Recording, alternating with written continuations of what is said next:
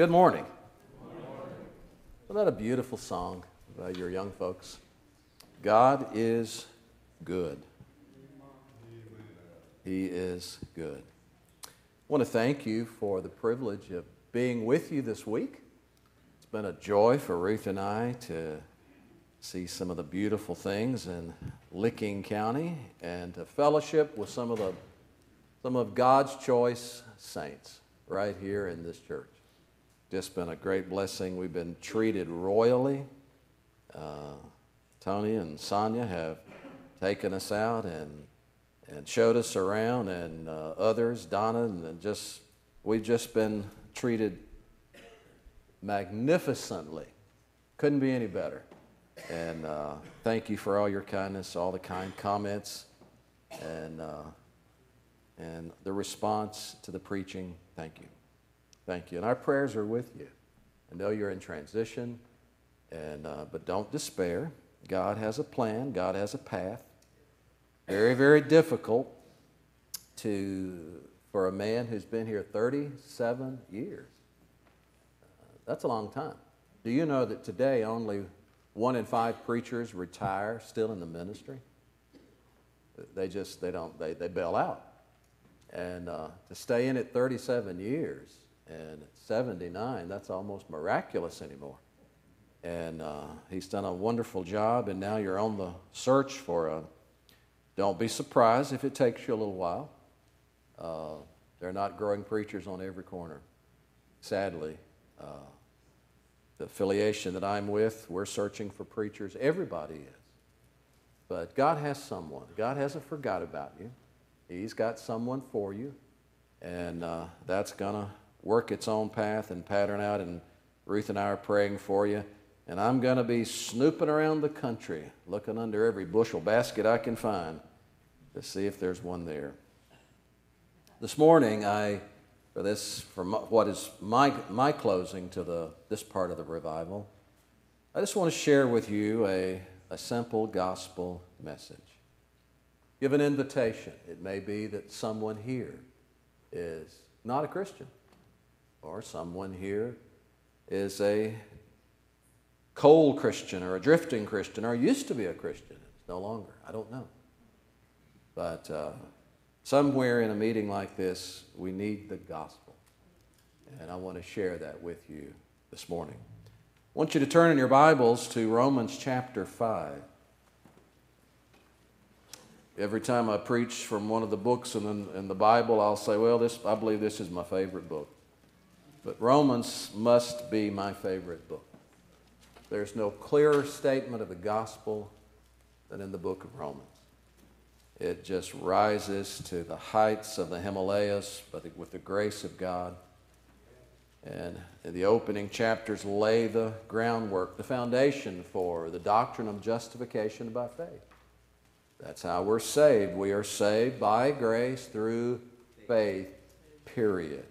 It's not performance driven.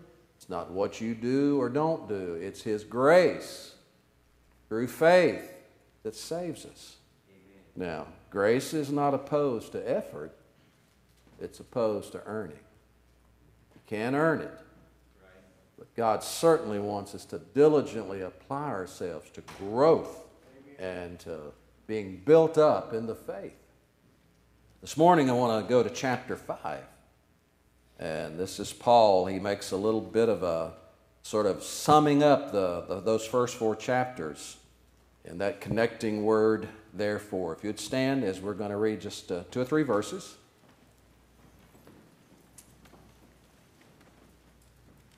Therefore, having been justified by faith, we have peace with God through our Lord Jesus Christ, through whom also we have access by faith into this grace in which we stand and rejoice in the hope of the glory of God. Amen. And not only that, but we also glory in tribulations, knowing that tribulation produces perseverance. And perseverance, character, and character, hope.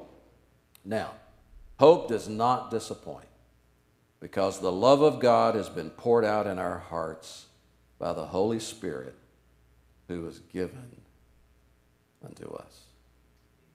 Let's bow our heads for just a moment of prayer. Justin, would you pray for me this morning? Dear Heavenly Father, we ask you, dear Lord, to speak to us through your man of God this morning. We pray, dear God, that you would lift him out of himself. Yes. Dear God, to deliver your word that you would have us hear this morning. God, we pray that, God, our prayer and our plea is to leave here changed, dear God, to go out different, dear God, than when we came in. And we pray you would enable Brother Avery, dear God, to deliver your word to us, the gospel, the saving gospel of Jesus Christ, we pray. In Jesus' name we pray. Amen. Amen. Thank you. You may be seated. One of my favorite preachers is the late E.V. Hill. Some of you may have heard of him preach. But E.V. Hill was preaching one Sunday morning in Kansas City, Missouri, to a large congregation. And God was helping E.V. Hill preach. He was preaching on heaven. And he got so caught up in his own preaching, he just couldn't hardly find a place to stop. And he'd preached 40 minutes and 50 minutes, and he went right on past an hour. He just couldn't bring that beautiful piece of homiletics to a safe landing. But finally, about an hour and 20 minutes, he brought it to a close, and the congregation was blessed, and men and women were saying amen and praise the Lord. It was just a wonderful service. And he was feeling real good, and he made his way to the back of the church, as preachers sometimes do, and he was standing there with his Bible under his arm and greeting the brothers and sisters as they walked out the door. He said the brothers were slapping him on the back and saying, "You're a real man of God. That was a great sermon." He said the sisters were just looking at me sort of starry-eyed. And he said some even reached up and kissed me on the cheek. "Oh, great sermon, Dr. Hill." And he said, "Man, was I feeling good." He said when all of a sudden, a young professional woman looked to be about 23 years old. She was standing in line. I just assumed she was going to add some more adulation, and I was ready. And when she stepped up, I reached out my hand to this beautiful young lady to shake hers.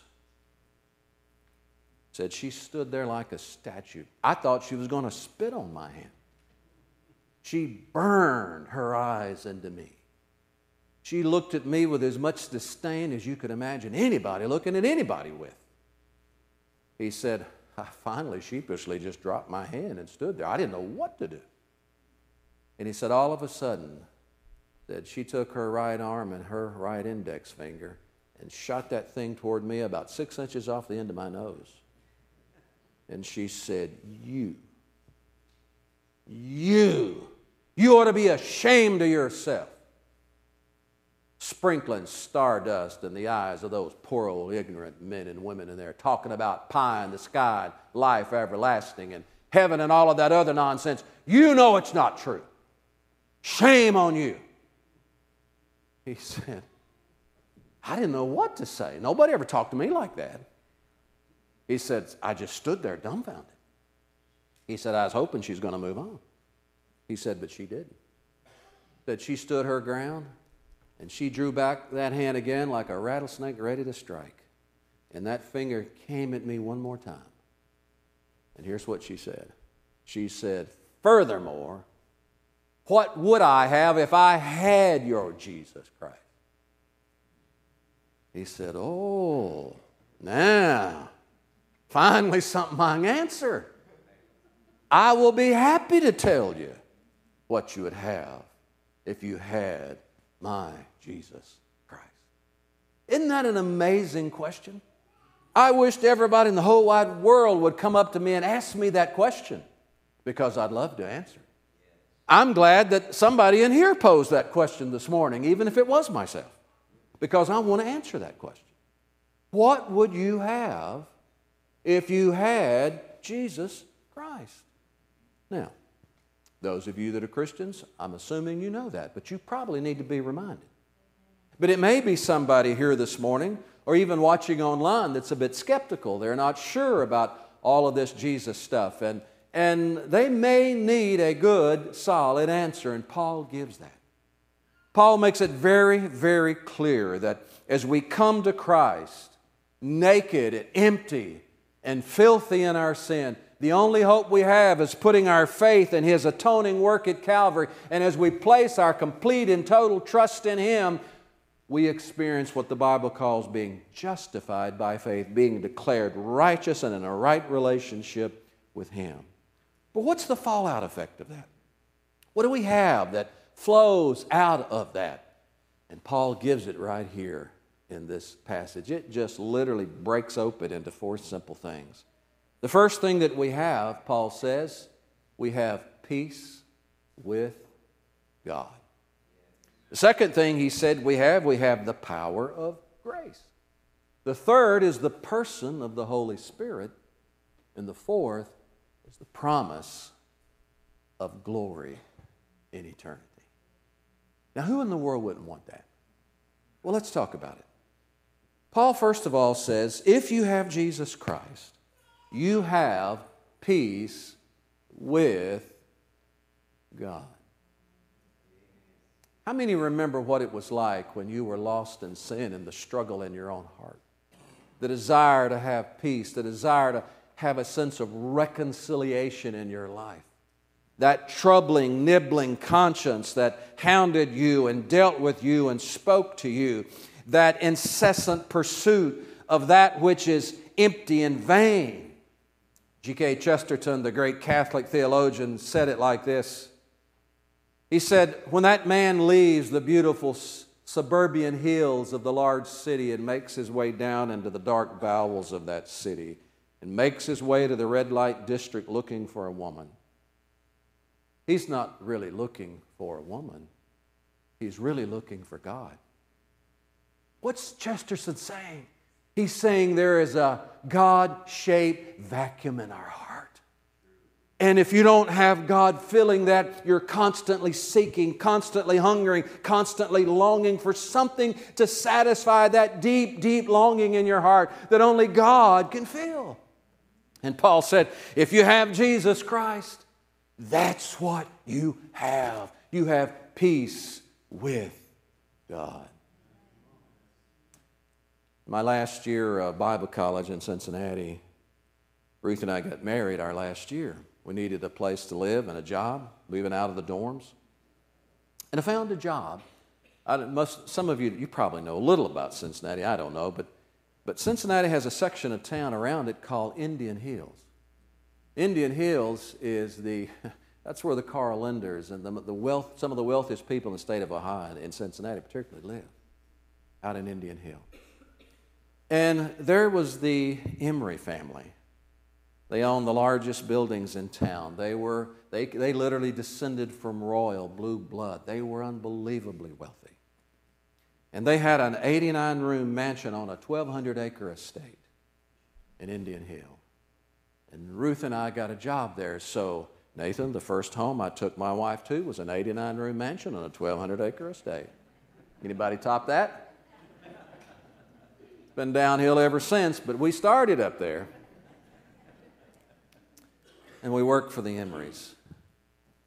I took care of the grounds and everything, and Ruth did a little bit in the house, not much, but that's where we lived for a while. The Emerys, the patriarch and matriarch, had passed away. And the daughter, Leela Emery Steele, was still alive. She has since passed away. And so she was sort of our supervisor. She'd come over and check on us, and she gave me the orders and things to do. They had beautiful fountains and gardens, and I trimmed hedges, and I did everything outside, took care of the place. She'd come over and chat a while, and we'd trim hedges together. She loved to be in the garden and work in the dirt with her fingers, ride her horses. They had a fox hunt. Money everywhere. She grew up with private tutors. Her grandfather was Charles Dana Gibson, the great artist who owned an island in Maine, and they summered on the island, and all the oil paintings in the house were from Charles Dana Gibson. She had everything money could buy. They yachted on the Mediterranean. They had it all. And so I was coming down our first year of working there. I was graduating from God's Bible School in college. And so, like every senior, Some of you have done the same thing. You'll send out an invitation. You don't care whether they really come or not, but you are hoping they'll give you a gift, right? So I sent them an invitation.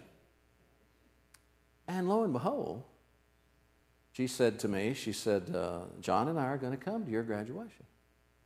Now, I'm sure she'd been to graduations at the University of Cincinnati and Xavier and all those places. She'd just never been to a commencement at God's Bible School and College.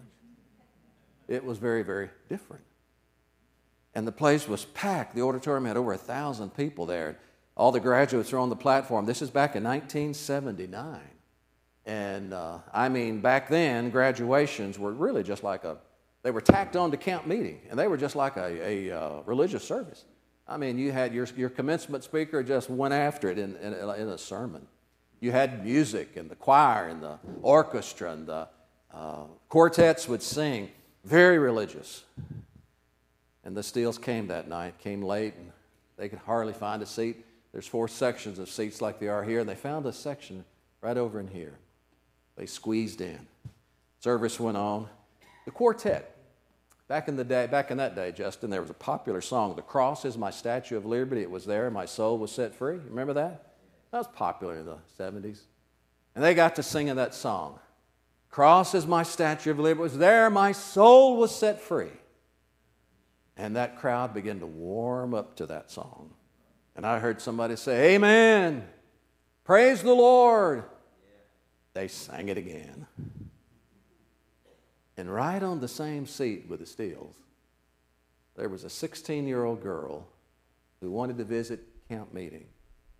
She had just been wonderfully converted out of West Virginia, the hills of West Virginia.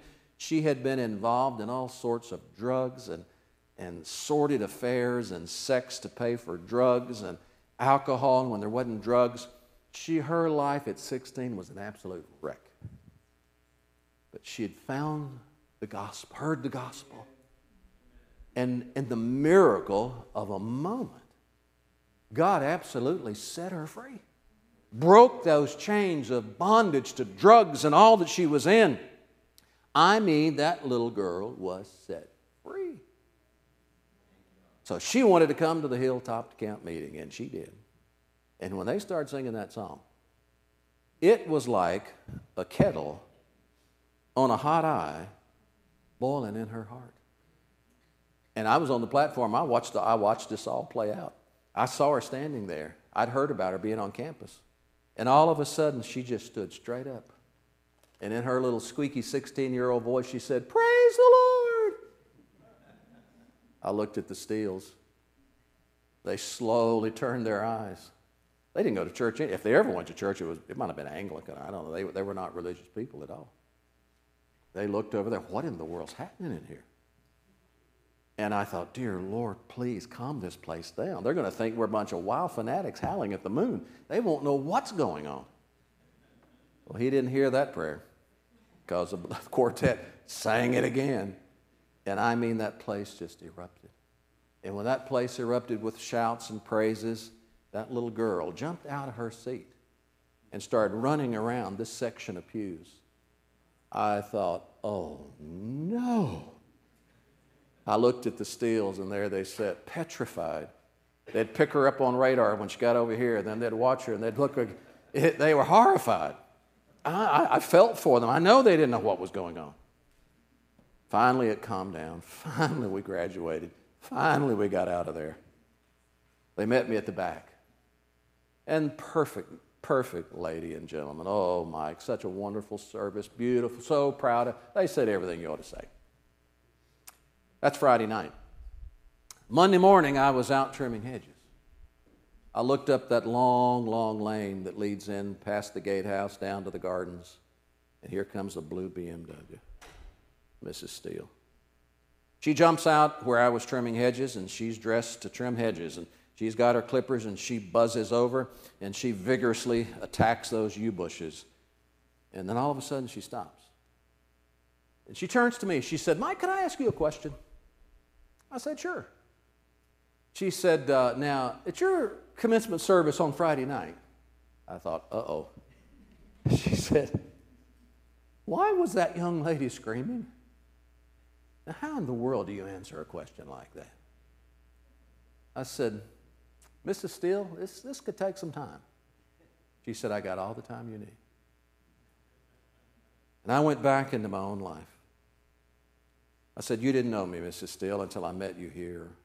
But I was a wayward boy. I was a leftover from the hippie generation, far from God. But on March the 17th, 1974, God amazingly, remarkably changed my life. And I went through all of that, and I ended up, and I said, Mrs. Steele, because of God's forgiveness and His grace, there is no condemnation whatsoever in my heart, and I have peace with God. I went through the story of that little girl, and I said, that's exactly what she was experiencing. She's very young. She just could not contain herself, and she had to let it out. Mrs. Steele was taking every bit of that in. By this time, those arms are hanging limp. Her head's dropped. Tears are coming out of her eyes. She looks over at me, and she said, you know, Mike, it's exactly what I need. It's exactly what I don't have. Peace with God. Ladies and gentlemen, if you have Jesus Christ, you have peace with God. But that's not all. That'd be wonderful if that was it, but it isn't. Paul said we have the power of grace working in our hearts.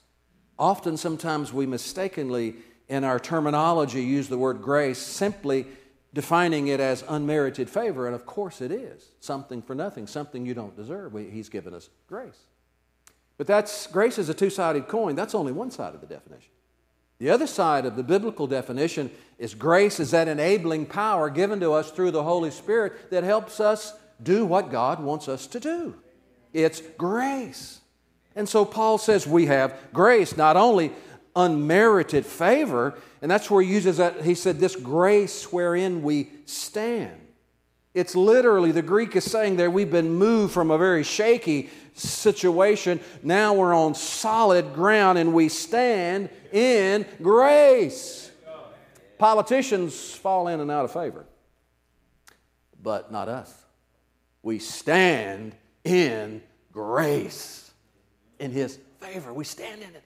But it's not only that, it's the ability for you and I to do what God wants us to do. There is grace, enabling power. A friend of mine, attorney David Gibbs, some of you may have heard him. He's the head of the Christian Law Association. I don't know if you've heard him or not. But he was speaking at a commencement, but it was a high school, Christian school commencement. They had invited him to speak, and he was there, and he said there were 17 graduates lined up in a foyer just like this with a glass wall.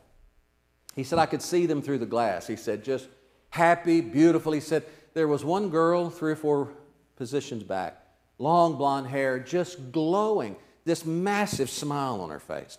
She just glowed. And he said it was so noticeable, I couldn't help but look. And then all of a sudden, the graduates started marching in. He said, I noticed they came in, they had 2 rosebuds. I noticed she only had 1. But they started down the aisle.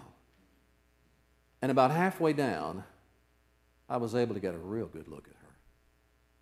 And when I got a good look, he said, I noticed it looked like somebody took her face apart. Starting right here, there was a scar. Ran across her chin, her lips, her nose, right up through her left eye, right up into the corner of her hairline. Looks like they took her face apart and didn't get it quite back just right. He said, but despite that, she glowed. The pastor saw me looking. He nudged me and he said, David, let me tell you her story while they're coming in. He said she grew up in a home where a couple fought. And said as a little girl, 3 or 4 years old, she said she couldn't stand hearing her mom and daddy fought, and they fought all the time. He said one Saturday morning, she woke up and they were fighting in the kitchen, arguing, yelling at each other. He said she jumped out of bed, ran down the hall. They never heard her coming. They were yelling at each other. They didn't hear it. She ran into the kitchen. She was going to run between them to stop the fighting. Her father, the husband, gotten very angry that morning, out of control. He reached over and took a knife off the counter. And he was going to stab his wife. And he brought that knife up just like this. And when he did, that little girl ran right between them. Caught her right here, ripped her face right up. She almost bled to death. They get her put back together. They send him to prison for 14 years. She goes through life with this horrible scar. Can you imagine? You moms, can you imagine? At the checkout counter, the lady at the grocery store, what happened to her? As if she didn't have ears. Kids at school, why you got that streak on your face? Can you imagine?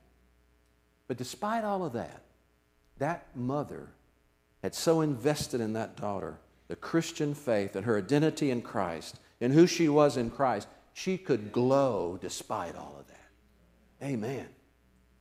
And she was glowing that morning. But the pastor also said, there's something very interesting, David, that he gets out of prison this week. And word was in the community he was going to come to his daughter's graduation. I hadn't seen her in all these years. He wanted to come see her graduate. And she told me before the service, she said, if my dad shows up, don't let him surprise me. Make sure I know it. He said, after the graduates were all seated, he said, David said, we saw a man, a very pale-skinned man, looked like he hadn't seen sunshine in a long time, come through the back door, sit down on the back seat. The pastor said, that's her dad. He got up while the music was still playing, walked down, whispered in this girl's ear. Dr. Gibbs said, I could see her just turn white. He said, but that, just in an instant, she reached up and grabbed the pastor by the lapel, pulled him back down, whispered in his ear. He said he went out a side door, came back, and he had another rosebud and handed it to her. They went through the graduation, everything was fine, and the flowers were to give mom and dad's on the way out. And the kids marched out, they'd take a rose, give it to dad, take a rose, give it to mom. And with her turn, she took a rose. She stopped and gave it to her mom, and they embraced and they wept and loved one another. And then she squared her shoulders and walked to that last pew. She turned and looked down that pew. And now her dad, scared to death, what is she going to do? She walked right up to him. She stuck that rose out. She said, Daddy, take this. I just want you to know that I've forgiven you and that God wants to forgive you too. Then she turns and walks out. You say, Brother Avery, you don't know what they've done to me. You don't know what has happened to me in the wee hours of the night by a drunken father or stepfather or a brother or a cousin or an uncle. You don't know the torment I've been through. You don't know the person I've been married to. You don't know what they did to me or the church did to me. No, I don't know. And there's no way in the world for me to know. But I know this. I know that 5 bleeding wounds he bears, received on Calvary. They pour effectual prayers. They strongly plead for me. Forgive him, oh forgive, they cry. Don't let that ransomed sinner die.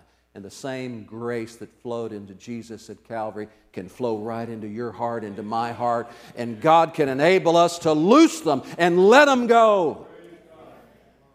It doesn't mean you forget anything. It doesn't mean they become your best buddy. It doesn't mean you play checkers on Friday nights with them. But I want to tell you what it does mean. It means you can be set free on the inside by the forgiving grace of God. There is grace. Doesn't stop there. We also have the person of the Holy Spirit. It's very interesting how it's phrased there in verse 5. He said, and we have the Holy Spirit who is shed abroad love in our heart. And it's not love for God that He's shed abroad in our heart. It's the love of God being shed in our hearts. He is assuring our hearts before God of God's deep, eternal, steadfast love for you and I. There's nothing more that pleases the heart of God than to assure our hearts that we are indeed His child. You and I have that. Romans calls it the witness of His Spirit. Father and a son were walking down a street in England. The father was holding that boy's hand, and they were just chatting up a storm, having the time of their life on a Saturday morning. When all of a sudden, that father stopped, turned around, picked up that little man, and just put his arms around him and hugged him tight. And he said, "Son, Daddy loves you more than I can say," and set him down. That little boy's face just glowed. He was his little boy while they were walking down the street. But when he picked him up and gave him an embrace, that's what the Bible calls that assurance of God's love in our hearts. We have that Holy Spirit. But the last thing, we have the promise of glory. That's how Paul phrases it. He uses the word hope. In our language, hope means guess so, hope so, maybe so, but in the Greek, the word hope means dead certainty. There's no guessing to it. Paul said, you and I have the dead certainty of glory that will follow. Ladies and gentlemen, there's one thing I am 100% certain about everybody in this building, and that is you're going to die. I'm going to die, you're going to die. You're not going to get out of this one alive. You're going to die. Now, that being the fact, my assumption would be you'd like to be prepared for that moment. And you can be. Only through the work of Jesus on the cross. You can be prepared for that. And a part of what it means to be justified by faith is we have the promise of glory. Anybody remember a man by the name of James Dobson? Remember when Dobson, on his early days, focused on the family? Actually, before he started that program, he worked at the University of Southern California Hospital. He was a psychiatrist in the hospital. Part of his job was to make rounds and visit families and work with patients that could be in emotionally troubled circumstances. In one of his assignments, he had a week on the floor where little children were terminally ill with cancer. They were all dying. They were all going to die. And Dobson said, I worked that week on that floor, and I would go from room to room. I'd talk to parents and sometimes just mothers, and I would pray with them. He said, I was given that assignment, and second door on the left, he said, I noticed something very unusual. He said there was a woman in there. It didn't take long that she was not a well-educated woman, but didn't take long also to find out she was a godly woman. And he said, I introduced myself, and I met her little boy.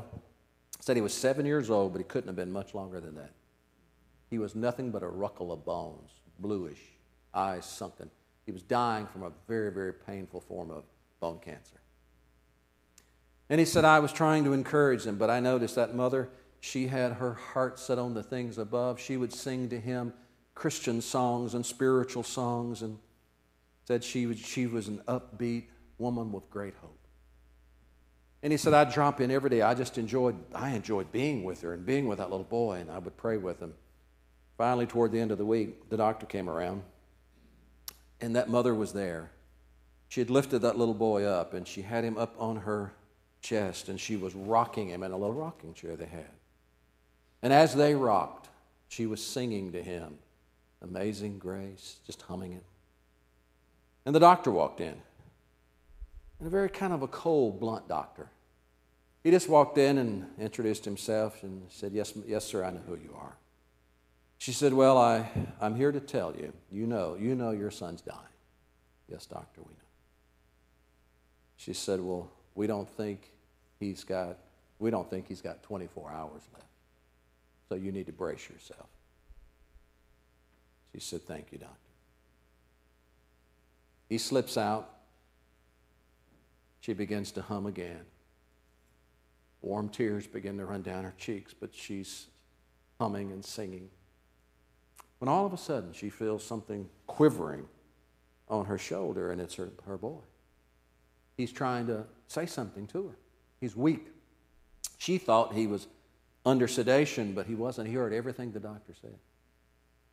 And he raised his little head, and trembling lips, he said to his mom, he said, "Mama,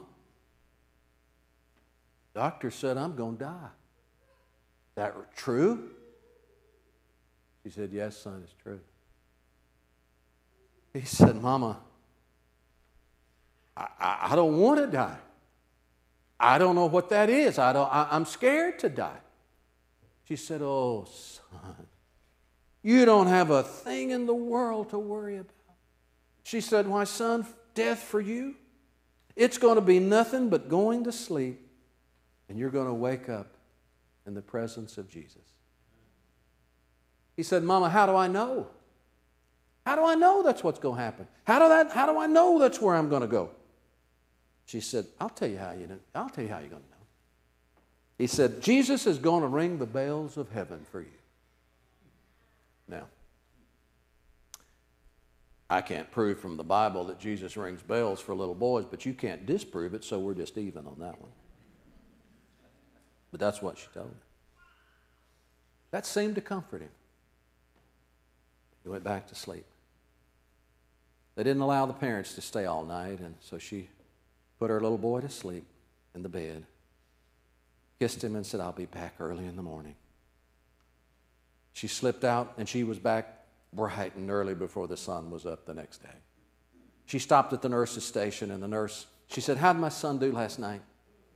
She said, "Well, not good." Said, "He was incoherent all night long." And the woman didn't quite understand that word. She said, "Incoherent? What's that mean?" She said, "Well, he was talking out of his head all night long." "Oh, well, what was he saying?" "Strangest thing. All night long he talked about hearing bells. He's completely incoherent." She said, "He wasn't incoherent." She walked into the room, and he was asleep. She picked that little ruckle of bones up, threw him up on her shoulder, and she began to rock. She began to sing, and she began to cry. And as she rocked and sang, she felt that quiver one more time. She glanced out of the left eye and leaned over and couldn't open his eyes, but he could get he was trying to say something. And finally he said this. He said, "Mama, Mama, do you hear him? He's ringing the bells, Mama." And his little head fell, and he was gone. Ladies and gentlemen, I'll tell you something. I don't know about the bells, but I know this, that if you have been justified freely by grace through faith, you have peace with God. You have the power of grace. You have the person of the Holy Spirit living in you, which is the earnest of our inheritance.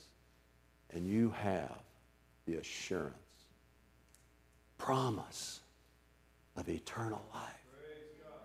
And when you leave this old world and step over into the next, why, some folks going to be dead and in heaven 3 or 4 days before they realize, "Oh, no, I guess I died." It's just going to be that smooth for the Christian. But here's the question. Are you that person? Do you know Jesus Christ? I want you to stand. I want you to bow your heads. Everyone bow your head, please.